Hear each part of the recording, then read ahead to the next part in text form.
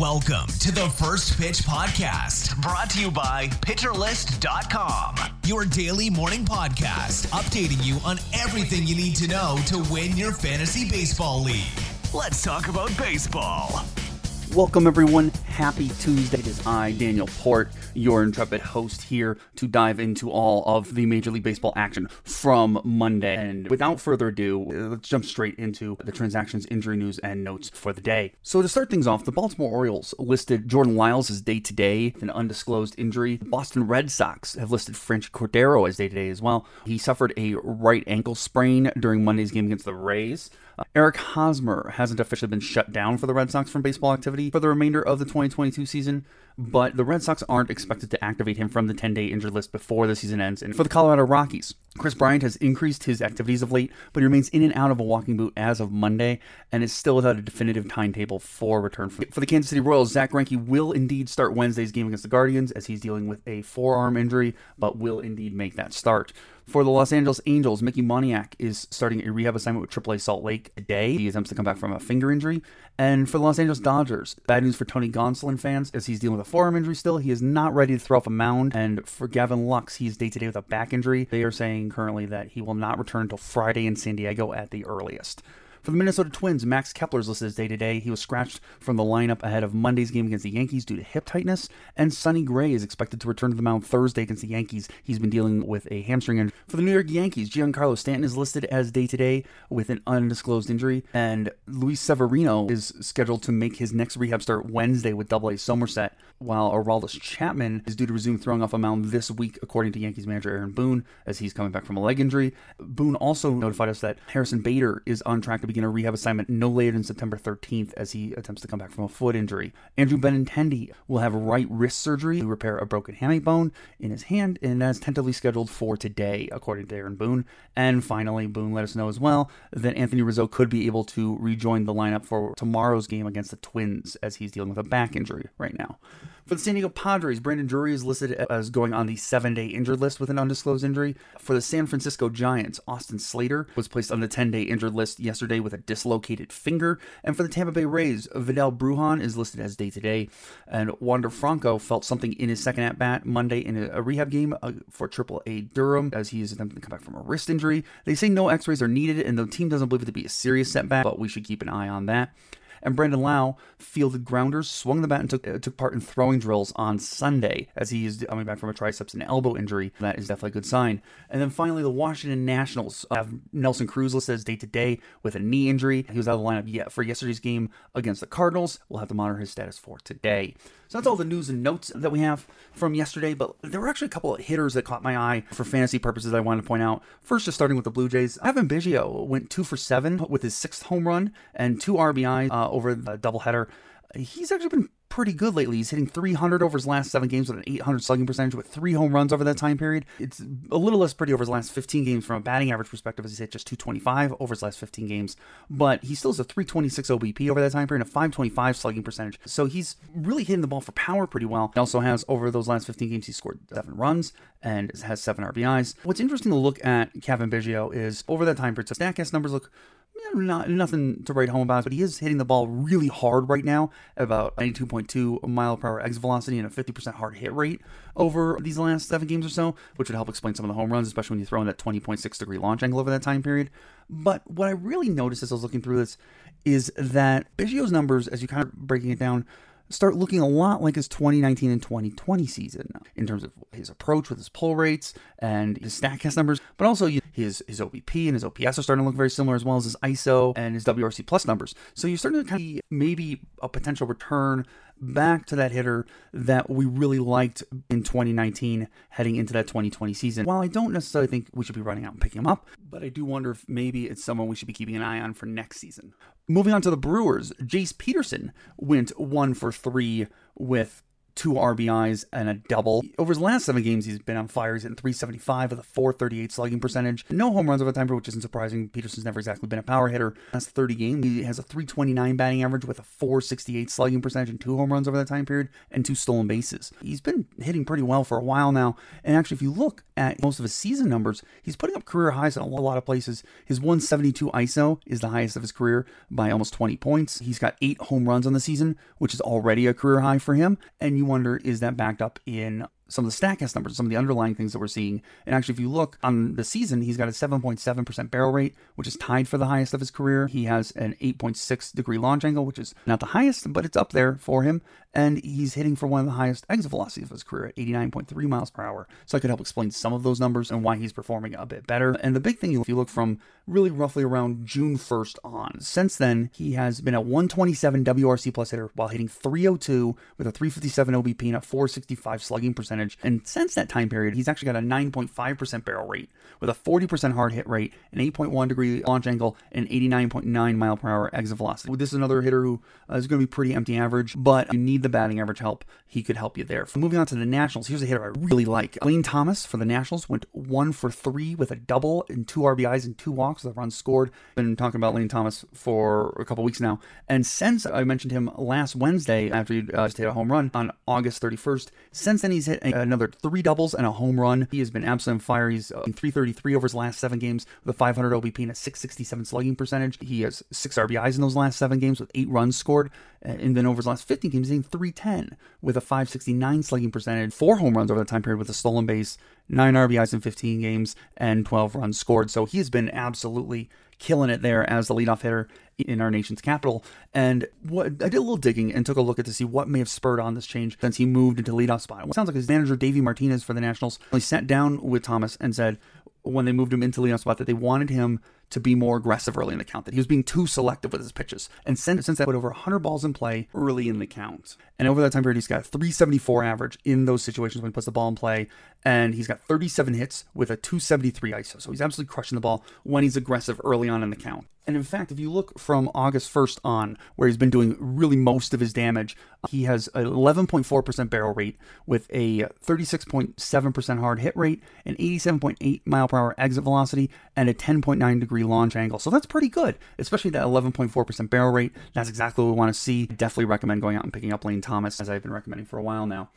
Moving on to Joey Meneses, also for the Nationals. He continues his storybook season as he went 3 for 5 with an RBI in yesterday's game as well. He's now up to .339 on the season with a .568 slugging percentage. Over his last 7 games, he's .353 with a .529 slug with a home run over that time period. He's got 7 RBIs in his last 7 games with 5 runs scored. He's got 12 hits over that period. In his last 15 games, he's got 23 hits with 11 runs scored at 9 RBIs, 2 home runs over that time period, while hitting .354 and a .523 slugging percentage and 40 hits over his last 30 games with a .568 slugging percentage. He's just been incredible. And the wild part is the StatCast numbers, as I've mentioned before, actually back up what he's doing to a certain degree. He's got an 11.2% barrel rate on the season with a 10.8 degree launch angle and a 91 mile per hour exit velocity and a 44.9% hard hit rate. And while obviously there will be some regression coming for sure, he's going to keep hitting those kind of numbers. I can't recommend picking up Joey Meneses enough. Yes, there are some concerns about his walk rate, as he is not walking really at all, but he makes a decent amount of contact, as he's got a 78.9% contact rate with an 84.1% Z contact rate. He doesn't really chase all that much with a 32.1% O swing percentage, and so I don't expect it to suddenly fall off a cliff or anything like that. While there's definitely regression coming on the horizon, what is interesting to think about, with such little time left in the season, that regression might not even happen until next year. So he could easily continue doing this for the rest of the fantasy baseball season. Finally, for the Nationals, Keibert Ruiz went 2 for 3 with his 7th home run of the season. He has been actually finally turning his season around. Over his last 15 games, he's hitting .314 with a .451 slugging percentage. He's got a home run, 6 RBIs, 7 runs scored, 5 walks over that time period, and even a stolen base. And when you look across the board, he's got 10 hits in his last 11 games. He's raised his batting average nearly 10 points since August 18th. So one of the big changes, though, is he's always been a very extreme pull hitter, usually looking almost 50% pull rates for the season, even throughout the minors, and for those last 11 games or so since about the middle of August, he's been using the opposite field a lot more. He's been willing to go the other way with hits, and what's allowed him to is beat the shift a lot more often, and taking advantage of that wide open field going the opposite direction, which for someone with his kind of bat control and his eye at the plate, that's exactly what he should be doing. So I think that'll help loosen up defenses against him. They can't just automatically shift on him, and that'll open up the field in general for him in a big way. If you need help at catcher, I could definitely see looking at Keibert Ruiz for the rest of the season. Final wrap up the Nationals. CJ Abrams had himself a game going 4 for 5 with 2 runs scored and a triple. While CJ Abrams has largely struggled in his time in the majors, over his last 7 games, he's been really good. He's hitting .391 with a .522 slugging percentage. He's scored 7 runs over that time period and even has 2 RBIs to chip in there. One thing that's really helped Abrams a lot, when you have the kind of elite, best in the league speed like CJ Abrams has, one of the things you want to always see is a higher infield hit percentage. And over that time period of those last 7 games, that has jumped all the way up to 11.1%, which is what I would expect for someone with his speed, especially when you consider that right now he's hitting a lot of ground balls. He's at a 56.8% ground ball rate over that time period. That if he's going to hit the ball on the ground that much, I want him to use his speed as a weapon to convert those into infield hits. He's hitting about 10% more line drives as well right now at the expense of his fly ball percent. Hopefully at some point he starts just hitting in general in the air more, hitting fewer ground balls. But I don't necessarily know if we'll see that until next year. I mean, just 21. He's got a very small sample size here in the bigs. He started pulling the ball a little more, and he's making more contact in general, which that can hopefully help sustain some of that line drive percentage that he's gained. But even if he's just getting on base with his speed this season, you got to imagine he starts stealing bases at some point, and really starts running and really contributing to our fantasy team. So I'm not necessarily adding CJ Abrams yet, but it's good to see him performing well, and we should definitely be keeping an eye on him. Moving on to the Diamondbacks, another team that's got a ton of young players who are performing really well right now. If you've listened to me on the podcast, that I am a big fan of Jake McCarthy and what he is doing this season, and he just kept continuing to perform yesterday. He went 1 for 3 with a run scored, and he stole 2 bases. He's now hitting .289 on the season. Over his last 7 games, he's hitting just .269, so he's in a little bit of a slump comparatively, but he's still got a .345 OBP and a .692 slugging percentage. So even over that time period, he's got an OPS over 1. He's hit 3 home runs over that time period with 7 hits total and 11 RBIs over that time period with 2 stolen bases. He's just absolutely breaking out in every single way. Now, the one thing you might say is, but what about his StatCast numbers? Love the StatCast numbers. They are great. So he's got just a 4.6% barrel rate with a 88.8 mile per hour exit velocity, an 8.5 degree launch angle, and 35.1% hard hit rate. Sometimes you'll run into these hitters who, while they don't have a great barrel rate, you want to ask, few barrels they have, do they make the most of them? And Jake McCarthy is absolutely one of these players. So on the season right now, he has 8 barrels. 7 of them have gone for home run. When he does barrel the ball up, it goes far and it gets out. You should do this when you're concerned about a player's barrel rate, is look at what they're doing with their barrels. And actually, if you look even over those last 7 games where he's got the .692 slugging percentage, he has a 17.6% barrel rate. Once you add in the 14 stolen bases in right around 75 games, you can ask yourself, if in a full season, could Jake McCarthy be something like a .250 hitter with 15 home runs and 25 stolen bases? If so, that's very exciting and a player that we should be very interested in. But looking at this year, I definitely think he's red hot. He's hitting for a ton of power. He's stealing bases. He's out there in a lot of leagues and should be just an instant pickup for your team and be started everywhere right now. Another hitter for the Diamondbacks who's really shown out as a young hitter is Stone Garrett. Now, you've heard me talk about Stone Garrett before. He went 2 for 3 with a double and a home run. He has just been absolutely crushing the ball as well. He's in .476 over his last 7 games with a .952 slugging percentage. He's got literally an OPS right now over 1.3. Just insane. He's got 3 home runs over those last 7 games, and obviously it's an incredibly small sample size. He's only got 33 at-bats on the season so far, but in that time period, he has a 14.8% barrel rate with a 63% hard hit percentage, a 12.1 degree launch angle, and a 95.8 mile per hour exit velocity. He is just smoking the ball anytime he makes contact with it. And obviously there are some concerns, like he hasn't walked yet. He's literally 0 walks on the season. But if you look at the minors in AAA this season, he over 440 plate appearances, he had a 7.5% walk rate.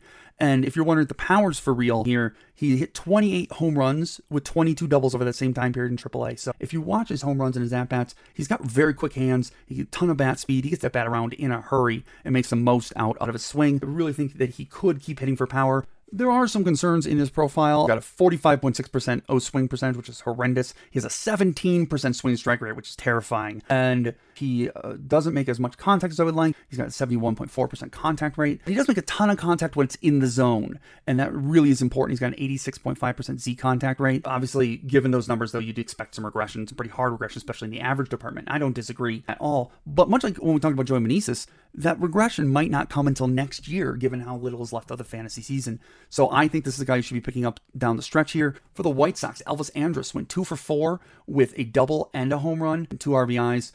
He has been killing the ball over his last 7 games. He's got a 367 average with a 733 slugging percentage. He's got 3 home runs over his last 7 games. That's right, this is Elvis Andrus we're talking about here. And if you even go back to his last 30 games, he's still hitting 303 with a 500 slugging percentage. In many ways, Andrus is probably a better real-life player. He's got 28 doubles on the season, which is fantastic. If he's playing for your baseball team, not so much on your fantasy baseball team, so that's worth keeping in mind. But this is tied for the second highest home run total of his career. He's finally playing in a hitter's park. It certainly helps for the first time really since leaving Texas. Do not expect the home run power to continue, obviously, but he is posting a career high fly ball percentage for his career this season. And the White Sox right now are getting caught and getting rolling again as they are kind of making a move here in the AL Central. They, over the last 14 days, have been a top 10 offense in runs scored. Andrus is the leadoff hitter for that offense. There's value in that alone, let alone if he also keeps hitting for some power here. I definitely think if you're looking to stream someone, you need someone to fill in here, ride this hot hand while the White Sox and Elvis Andrus are rolling. For the Angels, Luis Rengifo went 4 for 5 with 2 runs scored, an RBI, and a triple. I talked a lot about Rengifo here on this podcast, and over his last 7 games, he's hit 333 with a 519 slugging percentage, a home run. He's scored 4 runs over that time period and has 2 RBIs. He's been pretty good. He's not a star by any means. He's a solid hitter, and he's been pretty darn good this season. He's hitting for good average with some pop. He's got Trout and Ohtani hitting in front of him right now, and both of them are absolutely on fire. So if you're looking for some RBIs, you're looking for a little bit of average help, at least for your bench, for someone to fill in deep leagues. I've said it before, but Luis Rengifo is a great ad in those sort of situations, given the opportunities laid out in front of him and how well he's playing right now. So that's the hitters that have caught my eye. But what about pitchers? There's some really interesting pitching going on, both negative and positive here yesterday. For the Dodgers to start things off, Andrew Heaney went a 5.1 innings pitch, giving up 6 earned runs to go along with 8 strikeouts, 1 walk, and 4 home runs. And really, this is Heaney's first truly bad start of 2022. He's been fantastic all season long. It's been really fun to watch him be reborn there with the Dodgers. But with that being said, home runs have kind of his one true weakness all season. And obviously here with 4 home runs on the evening, they got the best of him in this start for sure. And this is the hard part with being a lights out pitcher who has a propensity for occasionally giving up the long ball, is he's going to have nights like this where he just gets teed off on. And usually, I'm going to say for the most part, 99% of the time, given his immense potential for strikeouts at any given night, that's the price you pay, and that's okay. He's not going to do it to you every start, and he will always pretty much contribute in those strikeouts for you. So definitely still think you hold on to him. I think you start him. He actually gets San Diego next in San Diego. And at first you're like, that's a start I'm going to avoid. But actually, if you look, the Padres are the 25th worst team in the league in home runs at home. So I'm not that worried about his Achilles heel in that game. So I'm actually probably going to start him there against San Diego in San Diego. So for the Angels, Jose Suarez went 7 innings pitched, giving up just 3 hits with 7 strikeouts and a walk against the Tigers. Love seeing the start. I've been a big Suarez believer for a few years now, and he has been actually fantastic over his last 7 starts. He's got a 1.76 ERA over 41 innings pitched with 39 strikeouts, giving up just 8 earned runs, 7 starts over that time period. He even has a .9 whip over that time period. This is really encouraging to see. I know it's the Tigers here, but look back, and this includes starts against the Yankees and a lot of other good teams too. So he's not just whooping up against the bad teams. And it's worth noting the 7-game stretch where he's been very good. It coincides with him actually creating what he calls his second changeup. He has like changeups essentially that he throws, kind of do different things and have different movement patterns. And ever since he's done that, he's really pitched very well. And the thing I noticed is changeup has always been good. That's been his elite pitch, but he hasn't had anything to pair it with. Having these 2 changeups has actually unlocked his 4-seamer, it feels like, as he has been getting a ton of whiffs. I think he had about 6 or 7 whiffs with his 4-seamer in this game. And actually, I want to say at least half of his strikeouts came on his 4-seamer, which was getting up into the 94 range in terms of velocity. Whenever we see him getting success with more than one pitch, that's what we want to see. He gets the Guardians next game, and yes, there's the possibility Guardians do what they do, which is babe up you to death. But I think I'm going to start him in that game and take the chance that they can't hit his changeup. For the Royals, Brady Singer went 6 innings pitched with 3 earned runs, 4 runs given up overall, and just 1 strikeout. This was against the Guardians, and I mentioned getting babe up to death by the Guardians, and that's what happened here. They put a ton of balls in play, and sometimes you're going to run into a game against them where they are able to get a ton of hits and score a ton of runs off of you just by putting the ball in play over and over. And if you're worried about the 1 strikeout, that's also the other thing the Guardians do well. They're the best team in the league at not striking out. So I'm not that concerned about this game here for Brady Singer. Would have gotten out of it with just the 3 earned runs and 3 runs total if it weren't for an error that he made that 6th inning. So I'm not worried at all here. I'm sticking with Brady Singer. Like I said, it was just a weird matchup for him, and he made it work. He got the quality start out of here. He gets Detroit in his next start, so I am absolutely sticking with him, but I'm all over that. Moving on to the Astros. Hunter Brown made his debut here and was absolutely fantastic. I mean, it was mind-blowingly good. He goes 6 innings pitched, gives up just 3 hits with a walk and 5 strikeouts, throwing just 79 pitches to get through those 6 innings. That's how good he was. He hit 95 miles an hour or more on his slider. His slider, not his fastball, slider. His fastball is in the upper 90s in terms of miles per hour, got up to 97, 98 miles an hour. Curve looked really nasty, located all his pitches pretty well. He does strike me a bit as a more of a control over command pitcher right now. With that being said, that's not necessarily what I saw in the start. He looked pretty darn good here, but we'll have to keep an eye on that. As we know with rookies, it can be a bit up and down. Now, he should get another start next week, and that would be either against the Tigers or the Athletics, and that's a must start for me. So hold on to Hunter Brown. Be very excited. This was a fun game. For the White Sox, Lance Lynn went 7 innings pitched, 3 hits, striking out 11, walking 1, and giving up no earned runs, 1 run unearned. And he has been fantastic. The lesson here is that injuries take time. And even when you come back and you're still healthy, so to say, you still have to get back into it. And that's what it took us a while with Lance Lynn. I had figured, I've been saying this for a while, that was going to be the case, but I figured it was going to be next year when we'd see that, when he get an offseason to get healthy and whatnot. And instead, we're seeing it already this year, which is very exciting. He's got a 2.06 ERA over his last 7 games and 53 strikeouts in that time period, just a .80 whip. He's looked fantastic. He's looked like the guy I was so excited last year. He gets Oakland next. That's an absolute slam dunk. The Diamondbacks, Ryan Nelson made his major league debut, going 7 innings pitched, giving him just 4 hits, no runs at all, and 7 strikeouts with no walks. This is a very interesting debut of Ryan Nelson. Coming into the season, Fangraphs had him as the number 5 prospect for the Diamondbacks. Their kind of look on him was that he had a 60-grade fastball that had 70-grade potential, a 55-grade slider and curveball, both of them having 60-grade potential. So they came in liking his stuff. What they mentioned for him was that he was a pitcher who would miss bats, especially with his 4-seamer up in the zone, but struggle with control at times. And we saw some elements of that here. He had 6 whiffs with his 95-mile-per-hour 4-seamer. He got 3 whiffs on 4 swings with a slider. What's interesting is he was really good at locating his curveball. He stole a lot of strikes with it. About 50% of them fell in for called strikes. But what I found really encouraging was every scouting report I read about Ryan Nelson was about how he has to work up in the zone to succeed. Right now, that's where his skill set is. And he really succeeded down in the zone in this game. A ton of strikeouts, especially on his fastball, locating it down and in and getting called strikeouts there, but also using his slider very effectively down there as well to get strikeouts. So I'm really encouraged by what I saw here. I really like all the tools in the toolkit. It's worth noting he got through 7 innings pitched, throwing just 87 pitches. And what's really interesting is if you look, he gets Coors in his next start, right? And normally you'd say, no, you don't start him in Coors. But as a fastball-dependent pitcher, he threw it in the minors almost 60% of the time, if not more, which is very high. I think that Coors isn't going to affect him as much. Yeah, he might lose a little bit of rise on his fastball or whatnot, but I don't think it will affect him nearly as much as, say, a pitcher who's more dependent on his secondaries and his breaking balls, as things don't break as heavily in Coors. And also, it doesn't hurt that the Rockies' offense is not very good right now. So I actually probably will be starting Ryan Nelson in that start if I need to. For the Cardinals, Jack Flaherty made his first game back from injury and was great. Went 5 innings pitched, gave just 6 hits, 1 earned run, 1 walk, and 6 strikeouts. During that this was his first start back, he pitched really well. His slider looked great. It garnered 7 whiffs in the game. His 4-seamer's working well too, stealing strikes. That's kind of really that combo we want to see out of Flaherty. And he actually gets a really nice start in his next appearance going up against the Pirates. So I definitely say start him there. If nothing else, also really encouraging to see him go 91 pitches here in this game. So those are the pitchers that caught my eye. Real quick, before we jump into what I'm excited about today, let's take a quick break here. Hey, Alex Fast here, and thanks for listening to this podcast on the Pitcher List Podcast Network. If you're a fan, consider supporting all of us by getting a PL Plus subscription, where you're going to get an ad-free website and get access to our Discord, where you can talk to all of our podcast hosts and staff. Plus, you can hang out with our incredible Pitcher List community. It's basically a baseball sanctuary year-round for as low as $8 a month. You can sign up at pitcherlist.com/plus, and you're going to get your first month free with promo code podcast. Also, don't forget to check out everything else we do as well, from YouTube videos, live streams, newsletters, off-season articles, TikToks, breakdowns, over 15 baseball podcasts on our network. We can't stop talking about baseball even during the off-season. So sign up for PL Plus today at pitcherlist.com/plus and use promo code podcast to get your first month free. All right. Thanks for listening. Let's get back to the show.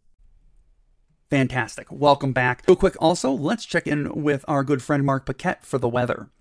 Thank you very much. Yesterday was a quiet day for the holiday, not a full slate. Obviously, Tuesdays are always full slates, unless something crazy is going on, and that's not the case today. And looking at the weather, the full slate should continue. I don't see any delays or postponements. We'll keep an eye on things, but it looks like you should be able to play anyone you want. Have a good one. Fantastic. Thank you so much, Mark. Now let's jump into what I'm excited about today. So in today's games, we got some really cool matchups and some really important games being played. For the Guardians, for instance, Shane Bieber takes them against the Royals as the Guardians cling to a one-game lead here in the AL Central. We'll have to see how well they do and see if they can continue to retain their lead on the division. For the Marlins, Jesus Luzardo is going up against Philly, who's throwing out Aaron Nola. That should be a fun pitching matchup to watch in general. In another game that has some ramifications, Kyle Bradish is going up against Toronto. He's been absolutely on fire lately. He's been fantastic in his last few starts, and the Orioles are in must-win mode right now. They're trying to steal that last wild card spot from Toronto, and they're about 4.5 games back, so they really have to come out and play well in this one to even have a shot at that. So the Twins are facing the Yankees. The Twins are a game back of the Guardians, as I mentioned, in that AL Central race. They've so far this season played pretty poorly against the Yankees, and they're going against Garrett Cole, so it's going to be a bit of a steep hill to climb here in this one. The Diamondbacks are playing the Padres, and we'll get Merrill Kelly going against Joe Musgrove. That's a fun pitching matchup. And we got a couple of them here. The Braves are facing the Athletics. That's Kyle Wright going against Cole Irving. Those are two guys who are having fantastic seasons so far. And the White Sox, who are also again chasing the Guardians there in the AL Central and are right on their heels, are going against the Mariners as Johnny Cueto takes on Logan Gilbert. And finally, actually, the Giants are playing the Dodgers. And what we know is I lived in San Francisco for like 5 years, and what I can tell you is there's always hype for Giants versus Dodgers. Something always happens. They're always wild games. So definitely keep an eye on that one for sure. Now, in terms of any pitchers I'm looking to stream, kind of slim pickings. I know it's Toronto, but I actually wouldn't be opposed to starting Kyle Bradish today. He's had a 2.66 ERA over his last 7 games. That goes over about 40.2 innings pitched with 38 strikeouts and a 1.13 whip. He's managed to limit his home runs that he's given up. And in fact, actually, if you go back over his last 3 starts, he has given up 0 earned runs in his last 2 starts and just 3 earned runs in the start before that. So he's been on quite a roll right now. And if you want to know, those 2 scoreless starts were against Cleveland and Houston. So not exactly facing cupcake matchups there, and it's just pitched really well. So I'm not necessarily afraid to throw him out there in Toronto if I need a streamer today. In fact, actually, in one of my leagues, I will be doing just that. I could see also using Rich Hill against the Rays. Hill's a bit up and down. He's either really good or really bad, but last time he faced Tampa on August 27th, he went 7 innings pitched, giving up no earned runs, just 3 hits and 11 strikeouts. So there may be some potential there if you need a streamer for that game. And finally, the Orioles have been scuffling a little bit offensively lately, and I could see also trying to use Mitch White on the other side of that Toronto game. It's not my favorite start in the world. I don't really like any of these. Probably, weirdly enough, if I had to pick one, I'd probably go with Bradish, but I could also see Rich Hill being a useful one there as well. In terms of hitters to stream, I like any of the Brewers I can get my hands on, going against Chad Kuhl of the Rockies, looking at Andrew McCutchen, you're looking at Garrett Mitchell, anyone like that. The Angels, anyone I can pick up from the Angels against Eduardo Rodriguez of the Tigers, thinking Luis Rengifo. Any of the Cardinals I can get my hands on against Paolo Espino of the Nationals, so going back to Brandon Donovan or Lars Nootbaar. And finally, any of the Guardians going up against Chris Bubich, so thinking Stephen Kwan or Oscar Gonzalez. Those might be some guys to see if they might do well there against Bubich. And that's our podcast. That's everything I got today. It's a ton of stuff. I know. I apologize. I'm really just trying to get everything out there for you for these last couple weeks and getting it into your playoffs and through your playoffs. So I appreciate you bearing with me, and have a great rest of the day. Enjoy your Tuesday baseball and have a great rest of the week. I'll see you tomorrow morning. This has been the First Pitch Podcast, brought to you by PitcherList.com. If you enjoyed today's episode, rate us on iTunes, follow us on Twitter @PitcherList, and help support what we do by joining our Discord with PitcherList Plus at PitcherList.com/plus.